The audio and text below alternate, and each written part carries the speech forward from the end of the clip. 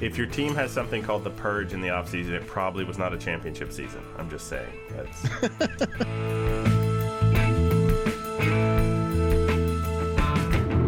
But, Greg, won't you please think of the poor networks? Oh, yes. I'm sorry. Fox Sports. I'm really worried about them, but... We tried to record this on Thursday, and the Skype gods decided not to let us. Diaz Diaz might have been on our roster.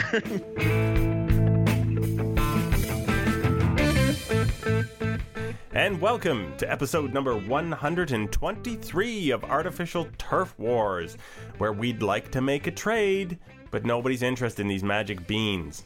I'm your host, Greg Wisniewski, and I am joined by Joshua Howsam. Josh, how you doing? Not too bad, and you?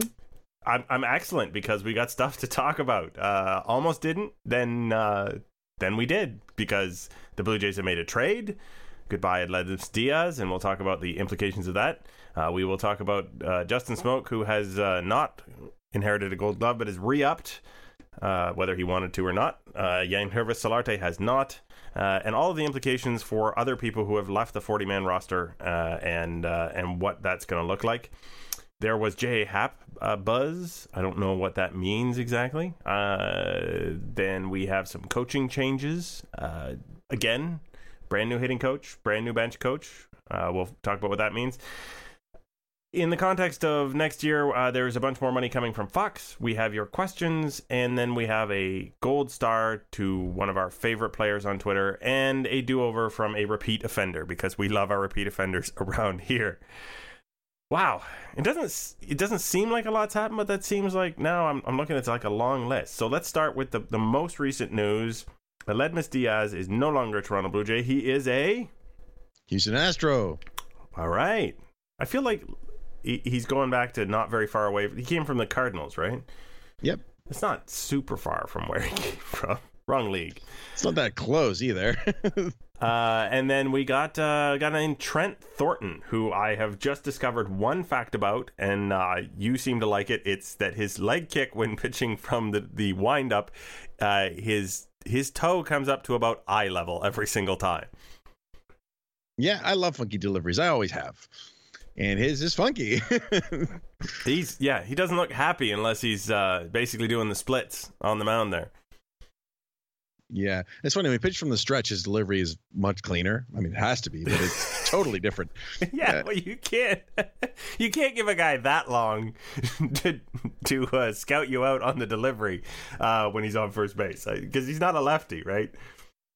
Right. You can't be right-handed and spend an extra, 3/4 of a second with your foot in the air. No, it doesn't really work. Although it's still kind of slow to the plate, so that could be an issue. He seems. I'd never heard of Tyler Thornton before today, so to take this with some grain of salt. I'm just reading other people's scouting reports, but it seems like he's a guy who impressed quite a bit. Apparently, I called him Trent because that's what someone typed down, but his name's Tyler. So apologies. Did I just say Trent as well? No, you said Tyler, and then I looked at the list. Gonna catch my own mistake for once. No, it is Trent. Well, then the Blue Jay Hunter's wrong. Yeah, no, it's Trent. I was reading the video that you were talking about. His name is Trent Thornton. Let's get that out of the way. Right. Really important. Done. Yeah, Trent Thornton, and so he's a guy that if you look at his numbers, he's not going to be very impressive. His ERA is over 4 in AAA, 5 the year before that, but he throws reasonably hard. Apparently, he has really good spin on his pitches. His fastball, his curveball, slider, and Keith Law seemed to like him. Apparently, there was a lot of interest in him. When Keith Law likes a move with the Jays, it's not that common. I'm just kidding. I don't actually think there's a bias there, but I don't think Keith Law likes like 3/4 of what anybody does, which just shocks me. Well, I just think that he has his own evaluations and doesn't care what other people's are, which is it's fine. But one thing that's interesting about this guy, about not Tyler, Trent. Yes, Trent. That's why I said not Tyler. But he's got that funky delivery, and he throws reasonably hard and throws some strikes. So that sounds like it could be something good. But he tends to get hit harder than he should, apparently. So it seems like at minimum, this is a guy that could be multi-inning relief pitcher who provides some value out of the bullpen, if not potentially a back of the rotation starter, which, on the it's something they needed, right? I mean, they traded an infielder for something they needed. I don't know on value if it's necessarily a fantastic trade, but it worked out filling a hole. Yeah, I mean, it's the what we've said the last couple times we've been around is the Blue Jays need pitching. There's no way around it. There's no secret to it that if you throw them anything moderately valuable that's major league ready, not necessarily dominant, but just major league ready, I think they're going to at least take a serious look at those assets because they're that far behind the hole with starting pitching. Exactly. And, especially when they're trading from their infield depth, which is, as we've made jokes about before, they have about 4,000 infielders right now. Well, now they have, 3,999 infielders. Chip away. Yeah, exactly.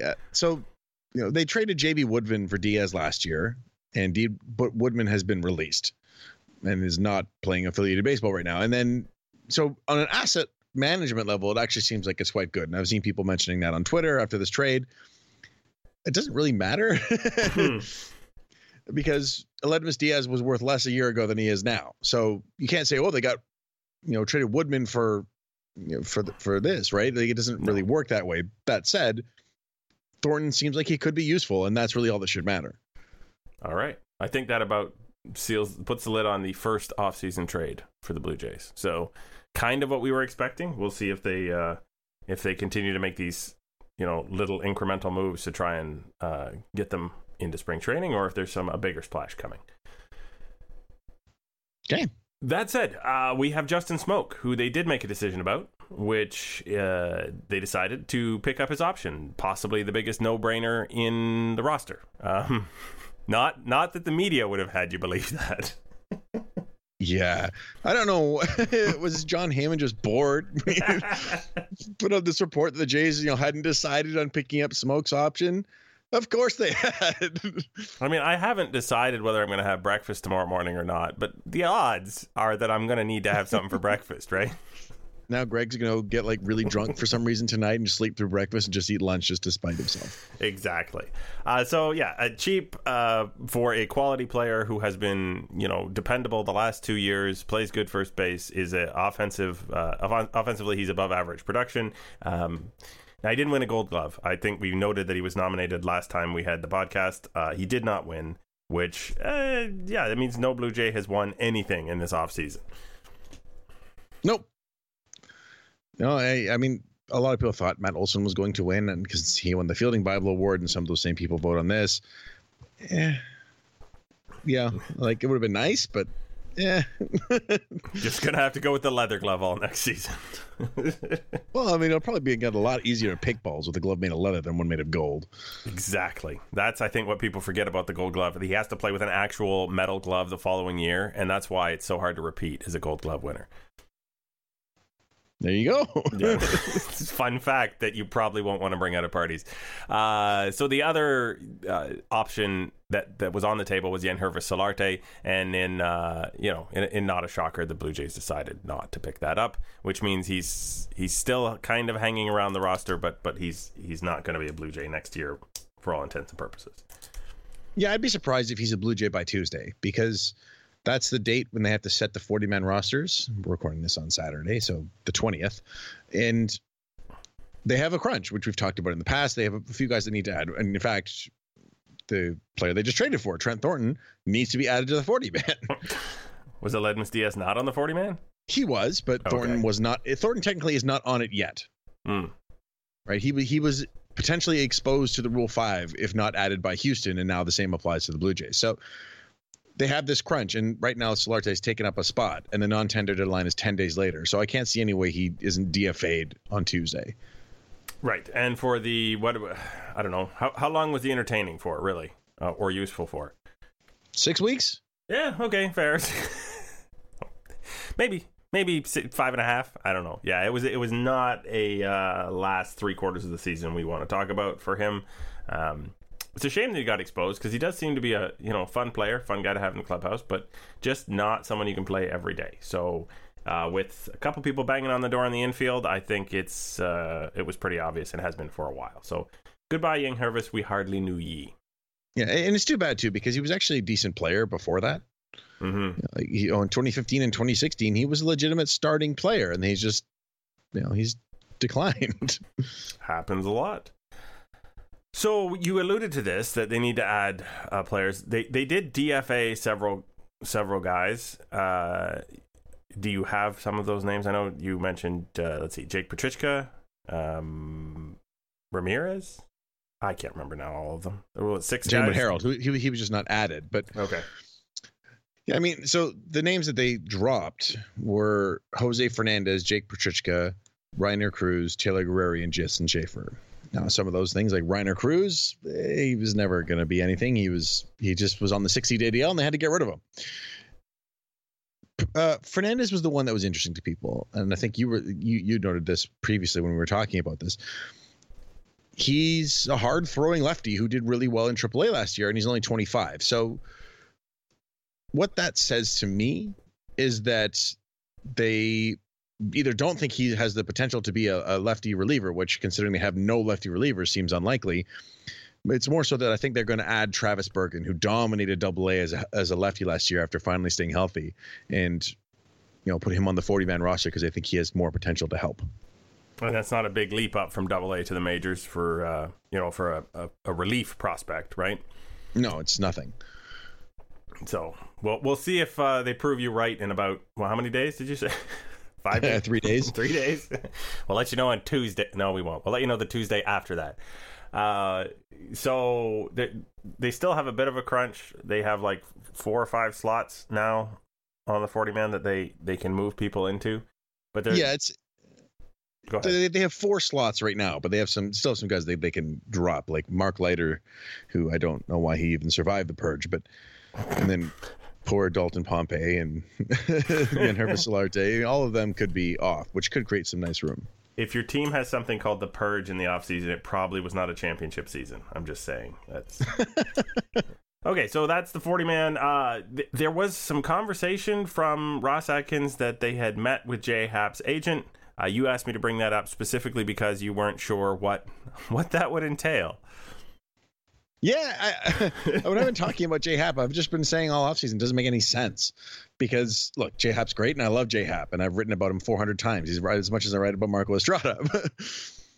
But he's 36, and with the way he's been pitching, he has to try to be getting a 3-year deal, right? Anybody who's 36 is trying to get as many years as they possibly can because next year, there's no 3-year deal for a 37-year-old. Right, and especially considering he's still coming off a very good season, and next year might not be. But if you're the Blue Jays and you're a building team who's not planning to win next year and maybe in 2020, do you really want to be tying in a roster spot to a pitcher who might be in his late 30s and declining? Yeah. This is not a CC Sabathia situation where the Yankees have the luxury of signing him to 1-year deals the interests just don't line up the same way. Yeah, I mean, look, if Jay Happ says, hey, I love Toronto so much, I'll sign for 1 or 2 years, fine. But I don't see that being a situation that would be something that his agents would be okay with. Yeah, I mean, this year was the gamble year to prove his value. So now you got to go get the value. Totally agree with you. So I'm glad that maybe they just felt bad that people would think that they never talked to Jay Happ. So they said, hey, Jay, you want to come here for a year? And he said, no. Now they've had a chat. Yeah. All right. So the things that have also changed, we'll start with the nerdy one is the front office change. We found out that Carson Sestouli, who has been at Fangraphs for literally forever, as far as I know, I read his farewell post at Fangraphs. He's been there for 9 years, which is just, my mind is blown that one guy at a website for 9 years. All kinds of articles at Fangraphs and different ideas he's put out there and everything else. He's not at Fangraphs anymore because he was hired by the Toronto Blue Jays, which I totally did not expect that. Would you have guessed in a million years that Carson Sestouli would be working for the Blue Jays? Nope. That's a pretty easy one to answer. Yeah, a lot of authors go on to teams, but he just seems so entrenched, and he has, I don't know how to put it, Carson has a slightly absurd personality, like quirky.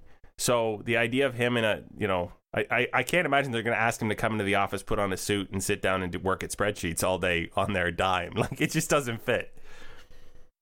Yeah. I mean, so they hired him as a pro scout.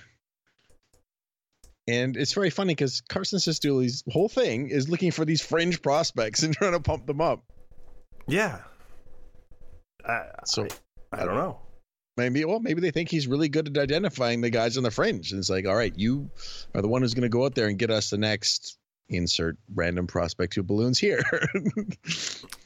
He also has, he was responsible for the nerd score, which was, I forget what the acronym stood for, but essentially he would rank each starting pitcher in terms of his interestingness to watch, as opposed to the how should I put it, how good he was. So R.A. Dickey had a high nerd score, right? Because he threw a knuckleball, even though he didn't throw hard. And then he put the two starting pitcher nerd scores up against one another and develop a game nerd score. So if you wanted to watch the most interesting games of the week, you could go down his scoreboard and not be caught watching, shall I say, J Happ versus some other garden variety starter and wondering why you tuned in. I'm like, just that sort of whole different way of kind of approaching the game. It's cool, but again, I still don't see how an MLB team is like, yeah, among the many things you do, I think there's a thing we really need here. Yeah, I mean, it definitely there's a lot of goofy things, like on his podcast, it's all jokes and things like that. So I think it's got to be about the prospect stuff. Although, they did just trade for Trent, not Tyler Thornton, and he's got that big funky delivery. I think he'd have a high nerd score. Indeed, that's exactly the kind of thing that would bump up the nerd score. Or maybe the Blue Jays just like someone who likes Herb Alpert and the Tijuana Brass, which, as I recall, is the theme for Fangraphs Audio and has been forever and ever and ever. Yeah. So, yeah, there's that. There's also the coaching changes. So we know Tim Leeper and Brooke Jacoby are gone. A lot of people a little bit upset about Tim Leeper on Twitter. I kind of understand that. I remember when people were upset about Brian Butterfield leaving when in that era where... because the coaches are on the field, as opposed to maybe like the bullpen coach, it's someone I think the people get familiar with seeing or them talking to players and that kind of thing, so they sort of identify with them. Yeah, I mean, I think that's certainly true. Oh, sorry, go ahead. Oh, no, but ultimately, is it going to be, the difference between winning and losing, or were these guys doing a great job? I don't know. Like, how do you tell whether Tim Leeper's doing a good, mediocre, or fantastic job as a first base coach? You had some thoughts on that, I think. I do. And but before I get into them, I think also with Leeper, he was always, he was socially conscious, and he was he not only just on the field, but he was vocal. Yes. So people, they identify with him and they actually recognize him, as opposed to just like, thinking about certain other coaches who always send people in from third base when they shouldn't. But when it comes to Tim Leeper, one of the things that I think may have cost him his job is how bad the outfielders were. So Tim Leeper is the outfielding coach, and Pilar and Grichuk both took steps backwards this year from their career norms. And then, Teoscar Hernandez was unplayable, despite all reports that he could handle all three outfield spots coming up. So I wonder if that hurt him, this idea that the outfielders should be better than they are, and the coaching should be part of that. I don't know if it's positioning or what, but I think that cost him his job. And then Brooke Jacoby, team can't hit. Yeah, team under him was both one of the most fantastic offensive powerhouses of all time, and also a complete mystery as to why they couldn't avoid some of the very common pitfalls in the modern game and actually score runs.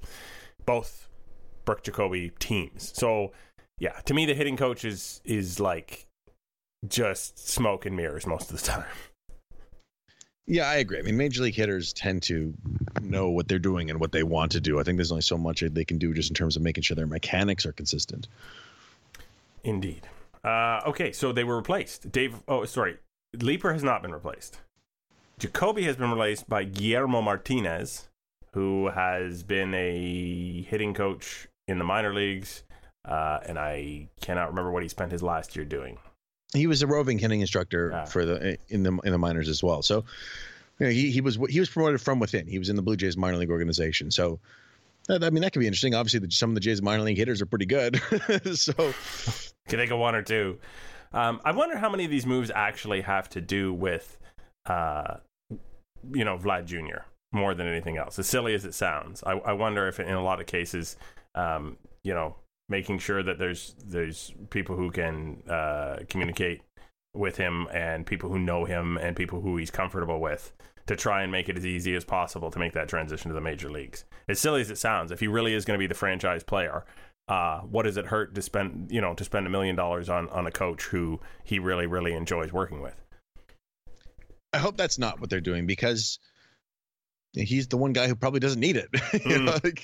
He grew up around baseball fields. His dad was a Hall of Famer and he was at the field all the time.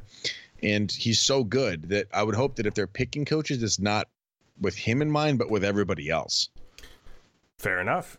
Which leads us to Dave Hudgens, who has displaced DeMarlo Hale as the bench coach. I understand that DeMarlo Hale has not been completely displaced. He's just not the bench coach anymore. What is what's Hudgens' background? Well, he was the hitting coach for the Astros up until very recently.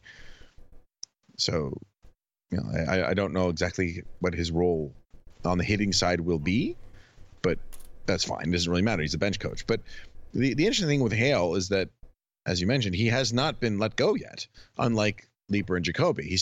They're trying to find him another spot within the organization. So I was really hoping that he would go coach third and then Rivera can move over to first.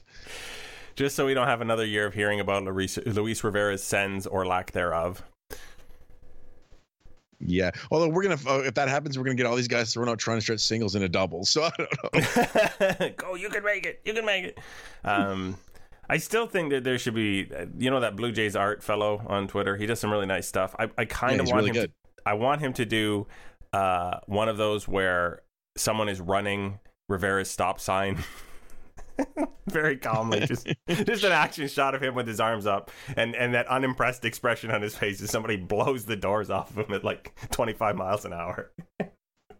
I love that idea. And his name is Chris Ripley, by the way, for everyone who's interested. His stuff is at Blue Jays Art. He's really good, but we need to commission this. Yes. I don't know. Maybe the Patreon, we can work something out. Commission it and then give it away. Oh man. All right. So going forward, of course, we are talking about a team that wants to contend. All these changes are getting made, players getting called up, trades, etc., etc. This is in light of the recent development. Fox has signed on for 2021 to 2028 now with Blue Jays baseball, with Major League Baseball, for $5.1 billion over that period, simply extending the existing contract up to 2028. So for all of you who think baseball's dead, well, baseball is now paid for until 10 years from now. How can you say the teams are just, oh gosh, I don't know how they're going to figure out how to pay people? Steve Pearce just got $6.25 million after winning World Series MVP and being far more than a serviceable first baseman. What is going on here other than a huge labor dispute coming in the next year or two? The huge labor dispute. This is going to get a lot worse before it gets better. And the players will try to use this deal as leverage for something, whether it's a massive increase in the luxury tax, some kind of difference in the way the money is distributed and how players become free agents and everything, because this is an extra $24 million per team per year. $24 million is a star player, right? Right. Like a superstar player. Yes. It's if you want to say, you know what, we'd like to go sign Patrick Corbin. Well, this deal will pay for Patrick Corbin. Yeah, it's insane. It's like it pays for. If you wanted to extend Vladimir Guerrero Jr., you could sign him to a fair value 8-year contract right now, and effectively have exactly the same amount of money you did before they signed the Fox deal. Yep. 36% increase, by the way, over the previous yearly amount that Fox was giving him, lest you think that this is just the extension of the same deal. No, it's a big jump up. Yeah. And it was funny. I was seeing people compare this to, I think you saw this too, to Ryan Howard's contract or Miguel Cabrera. It's like, well, this isn't up for 2 more years. We're going to do a big, huge money extension, even though we don't know what the landscape's going to be at that point. But yeah, it's absolutely possible. But I don't care. Nope. Don't care. Is money, and I want to see the product on the field, and I don't care how much it costs, because clearly the money is not coming from the $60 I'm going to spend on nice seats, or whatever, $80 or whatever it works out to per seat, by the way. For all of you who haven't been to a game lately, it is getting that ridiculous.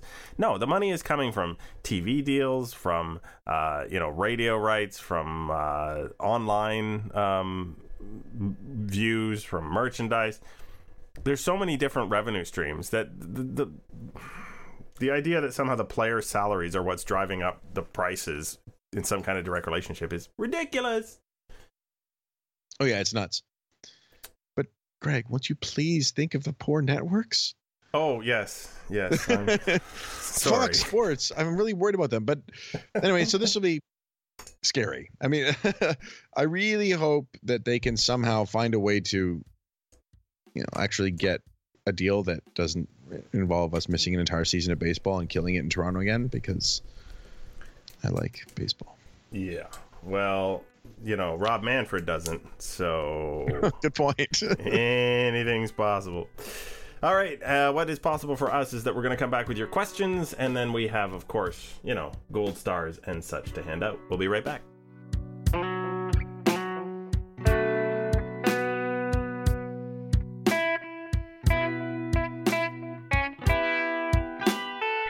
And we have returned, and of course, with our return, we've scanned over your questions, we've looked at them, we've decided that none of them are worth answering. No, that's not true. We're just going to go to them right now.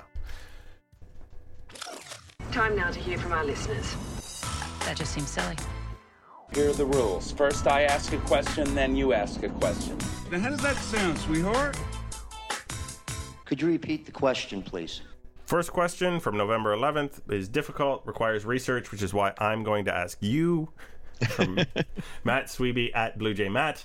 For the next pod, any news on Julian Merriweather's recovery? He had Tommy John surgery on 9th March. He should be well into a throwing program and maybe starting to think about throwing from a mound, but I haven't heard any updates. Also, where does he land on the Jays prospect list? So for the first part of that question, that's like you said, he had the surgery on the 9th of March, and that's 9 months ago. So he's probably into his throwing program, but we're not going to hear about anything until we get closer to spring training, because it doesn't matter so much. He's not going to be on the opening day roster, and they're going to give him whatever time he needs to get all the way back. As for where he stands on the prospect list, I don't think he's really on it. I mean, like, he might be in the back half of their top 30 or something like that. He seems like a guy who, if he's all the way back, could be a useful reliever or a depth starting pitcher. And then, that's, if that sounds like someone the Blue Jays is just trading for, that's not a secret. But that's not a guy that is exactly an exciting prospect. Indeed. Next. From Colleen Evans at Colleen Evans 6. If you could design the Blue Jays spring training ball cap, what would it look like? I would have to say it would need to have a Blue Jay on it. I mean, if you would just want to do like part of that Blue Jay logo, maybe like the sort of the top half of the Jays feather and eye, or kind of like that, that'd be interesting. I really don't like things with the letter T or the maple leaf. It's the Blue Jays. You shouldn't abandon that just because of spring training. Also, definitely blue cap. 100%. I'm not. I think Blue Jays blue, not navy. Yes, absolutely. True Blue Jays blue in the cap. Yeah, those two things would be the part of a portion of the Blue Jay logo. I understand you don't want the whole thing, but some stylized portion, and the true blue of the jersey. That's what would get me started. I say bring back the T with the flexing bird around it. The steroid bird. Yes, everybody loves a good steroid bird. Kate Stanwyck at OK Stan says, what changes would you like to see made to the Blue Jays spring training facility in Dunedin during the renovation? And then related to that, I guess, would be minor leaguers follow-up. Would you like the new Dunedin Stadium to mirror the Roger Ascension's dimensions and wall height? So the second question first, I think that there's value to that. That, you know, like playing in let the outfielders get used to the angles that they're going to be playing in the major league stadium. I don't want it. I think it's more fun seeing the gigantic walls in center, and it's just, it feels more like a minor league park. It's not supposed to look like the major leagues, and they're not going to be playing every game in the Dome anyway, and you know, it's not going to make turf field, so nothing will be the same anyway. As for what I would like to see, maybe just a little more seating in the outfield, because right now there's nothing there. It's a school behind it, you know, so they can't get as many fans in there. And it's actually a lot of fun when there's a lot of fans at spring training games. I would like a little shade. Oh, yeah, good one. I forgot about that. Because, I mean, everybody loves Florida and the sunshine and everything else, but that facility is not set up to do anything but melt people, especially, I think I had seats down the third base line. It was like, holy moly. It's just like being in the Dome, except there's no concourse really that's big enough to hide on. And you're in Florida. Yeah. Oh, yeah. The humidity is just as high, and the sun is just that 10% more intense all the time. Yeah, brutal. So those two things would be nice. I'm not fussed on the dimensions in that. I actually kind of like a wall that you can do. You don't have to be Rajai Davis or Kevin Pillar and at some magical moment in order to get up and look like you're going to steal something. I think most outfielders should at least be able to make that effort. And if you can do that in spring training, well, then it's fun to show off. Yeah. Next. All right. From Noel Moxon at Circus Freak. Oh, he's not the box ball anymore. What is your projected starting lineup and bench? Are you kidding? It is, what is the date today? November 17th. I'll be honest. I always find, even when someone makes a trade in like middle of January and people try and figure out how that guy is going to slot into the lineup or the bullpen, I laugh. Ever since, I think, the Mike Napoli trade. that taught me, do not project anything or spend any digital ink discussing where a guy fits in, because 72 hours later, it's all out the window. I mean, that's very true. I mean, and it's very funny because when we started recording this, our first attempt, we tried to record this on Thursday, and the Skype gods decided not to let us. Aledmus Diaz might have been on our roster. He might have. Yep. So, okay, here's my one person not in the starting lineup on opening day, Vlad Guerrero Jr. That's all you get. And I'll give you one that is Troy Tulowitzki. Yeah,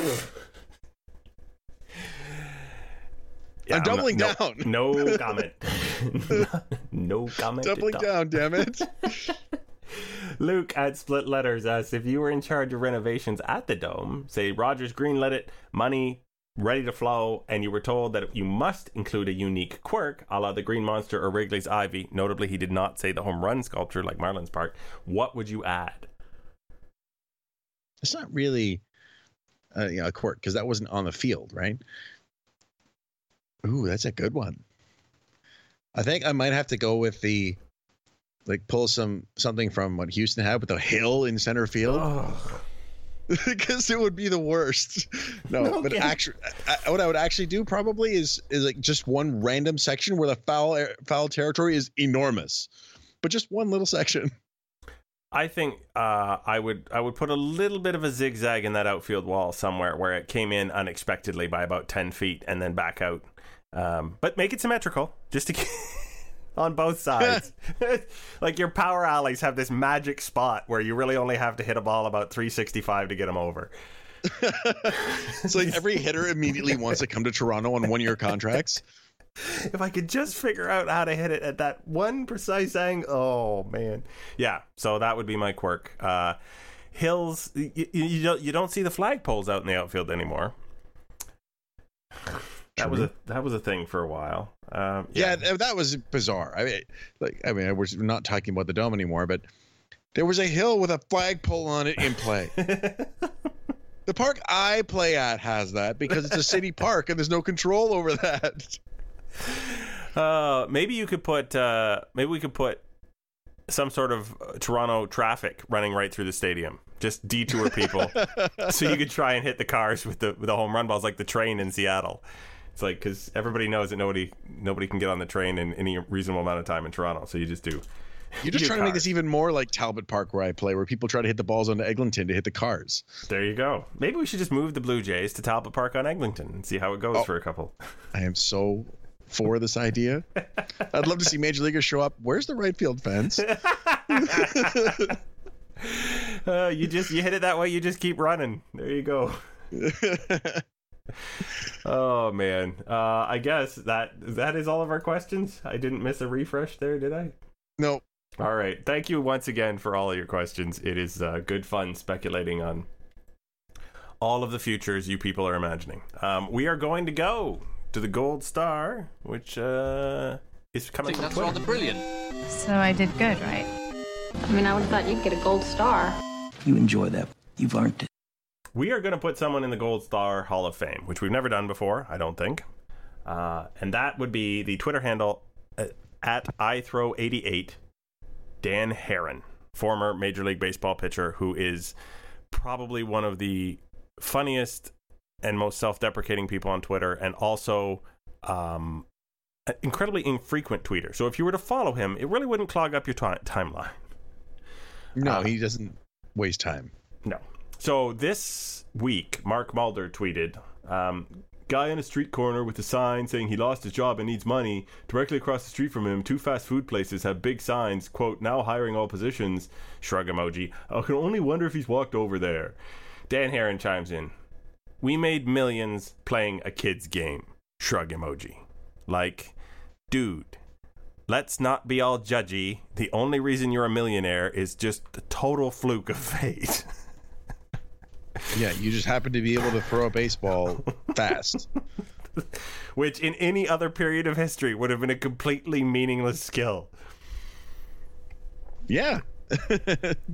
So yeah, one of them understands that there might be some subtlety as to why that guy's standing there with a sign, and that he could have just as easily been a guy standing somewhere with a sign. The other clearly does not. I mean, if you roll through Mark Mulder's Twitter timeline, it's a lot of that kind of stuff. There's someone called at Oswego CSN23 responded, one of these former players is really funny, many times in a funny, self-deprecating way. The other is apparently just Mark Mulder. I like that. Dan Herron's pinned tweet, which is why he gets to go into the Hall of Fame. I had it back here. Where he will donate his UCL to science. Yep. And then the other one, Pedro Moore tweeted, Alex Wood intends to pitch out of the stretch through 2018. He goes on a bit about why. And Dan Herron, quote, tweets, I pitched a few seasons completely out of the stretch, actually. Just not by choice. Which is funny because he was actually really good. Oh, yeah. But he's one of those players who was acutely aware of that Father Time came for him and there was no looking back. There was no getting those back. So he was never one, I don't think, to overplay how good he was at any given moment. When he was good, that was fine. But when he wasn't good, it wasn't like, oh, I'm going to come back next year and be better. It was like, no, I'm old. I'm slow. I can't do the things I used to do. Yep. And so Dan will never get into the real Hall of Fame, but he gets to come into ours. One Gold Star Hall of Famer.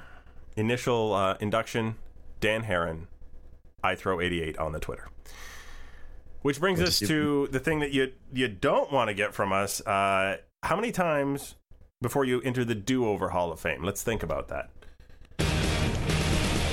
Man, what a cliche. I thought writers hated cliches. No. That's not the... How about I press the right button? Oh my God, did he really just say that? But we can try again, right? You talking about a do-over, baby? Are you talking about a do-over? We believe in second chances. And we have, for the repeat do-over offender, Michael Wilbon. We had him on because he was not happy with some of the statistics being used in this modern game. Yeah. If you notice that the little drop that played, we believe in second chances. We do not believe in third chances, Michael, because you've just blown your second chance. The first do-over we gave to him was back in September probably, or late August, and they were talking about the Cy Young voting and Jacob deGrom being in the mix, and he was against it. Well, he doubled down. Here was his response after deGrom won the Cy Young almost unanimously, 29 out of 30 votes. Quote, "I'm not with these people. I don't respect their judgment, actually, because I don't value what they value. I value winning the damn game more than the ERA, and therefore it is analytical hijacking. These people have hijacked baseball. They want to impose their will and tell you what's important. I don't share most of, maybe none of, their values, and it's absurd." End quote. Jacob deGrom had more starts with less than one run allowed going into the 8th inning than, like, I can't remember what the percentage was, like 75% of pitchers in baseball. He had more times getting into the 7th inning than like 22 different staffs in baseball. But clearly, good. I mean, good on Michael Wilbon for fighting a battle that ended 20 years ago. Yes. I mean, like, nobody believes this anymore except Michael Wilbon. I mean, yes, winning games matters for a team. That's the end. Yeah, we're not disputing that the wins are important, but that little W beside the pitcher's name, we've all decided it's just a W. It doesn't represent anything that happened on the field. Yeah, it's insane that we're even talking about this. Also, you drop the first 3 words of the quote, which I think sets it, because you can hear the New York accent. You know, Tony. Wilbon's not a New Yorker. He's from Chicago. You might as well be. There has to be a guy in Tony with you in the booth when you're being like that, though, right? Like, it's got to be. I do agree with that. Yeah. Poor Tony. I don't even know what Tony does for a living. It's just like, you got to sit there and listen to him all day. Somehow, the idea that a guy who doesn't allow any runs ever is not the best pitcher in baseball, because some guy who allows more runs is better because his team scored more for him, just is mind-bending. So you don't get a do-over, Michael. You get to go into the Hall of Shame. Get shunned. Oh, my question is, if you hate that much about the way the game is, there must be a bunch of other things you don't like about how the modern game values people. What about a different line of work? Would you consider that? He should just boycott any baseball talk on Pardon the Interruption. Yeah, I mean, they should have that. They should talk to some of the guys in Toronto about doing that. John Smoltz. Yep. Anybody who really isn't, if you're not with how things are being played right now, you know what? Step back. Let someone else, who I'm sure there are a lot of people in the minor leagues and in local radio who are just itching to talk about a game that they love. Just let them. You don't sell tickets and you don't get people interested by talking about all the things that are wrong with the sport. We have to acknowledge that there are some things wrong with the sport, and it kind of pains me to do it all the time, because I think that people are less likely to tune in when we point out that the owners are greedy, or that there's a labor dispute coming up, or something else like that. Those are unfortunate facts. That's not something I want to try and like bang the drum on and make the whole reason I talk about this game. That's ridiculous. Agreed. And now, enough about these jerks. I want to talk a bit more about Jacob deGrom, because he's awesome. His arbitration case is going to be very funny because his former agent is now his GM. But for his last 29 starts of the season, he had a quality start, which is 3 runs or fewer in 6 innings or more in every single one of them, which was a record, by the way. Of course. He struck out 250 guys in 199 innings. His ERA was 1.58, and he went 8-9. Why couldn't he put it together, Josh? Why couldn't he be just a little bit better? I want to know how many times something he did with the bat actually made it so that he could even like end up with a no decision in those 29 starts. That's a research project. I like that. Yeah. How many times despite his losing record, how many times did Jacob deGrom manage to save his own skin anyway? So, yes, congratulations, Jacob deGrom. Your literally well-deserved Cy Young Award is in no dispute here. That said, I think we are at the point where I'm going to suggest to you, if you have a final thought, you should make it now. Yeah, it's actually something I wanted to mention earlier and I forgot about. One of the things that is somewhat interesting about Thornton is the new manager and where he came from. Montoyo came from Tampa, where they, rather notoriously used the opener for much of the season last year. And if that's something that they are going to consider doing at points, he's a guy that's really well suited to coming in and pitching 3-4 innings to bridge to other late inning relievers. Interesting.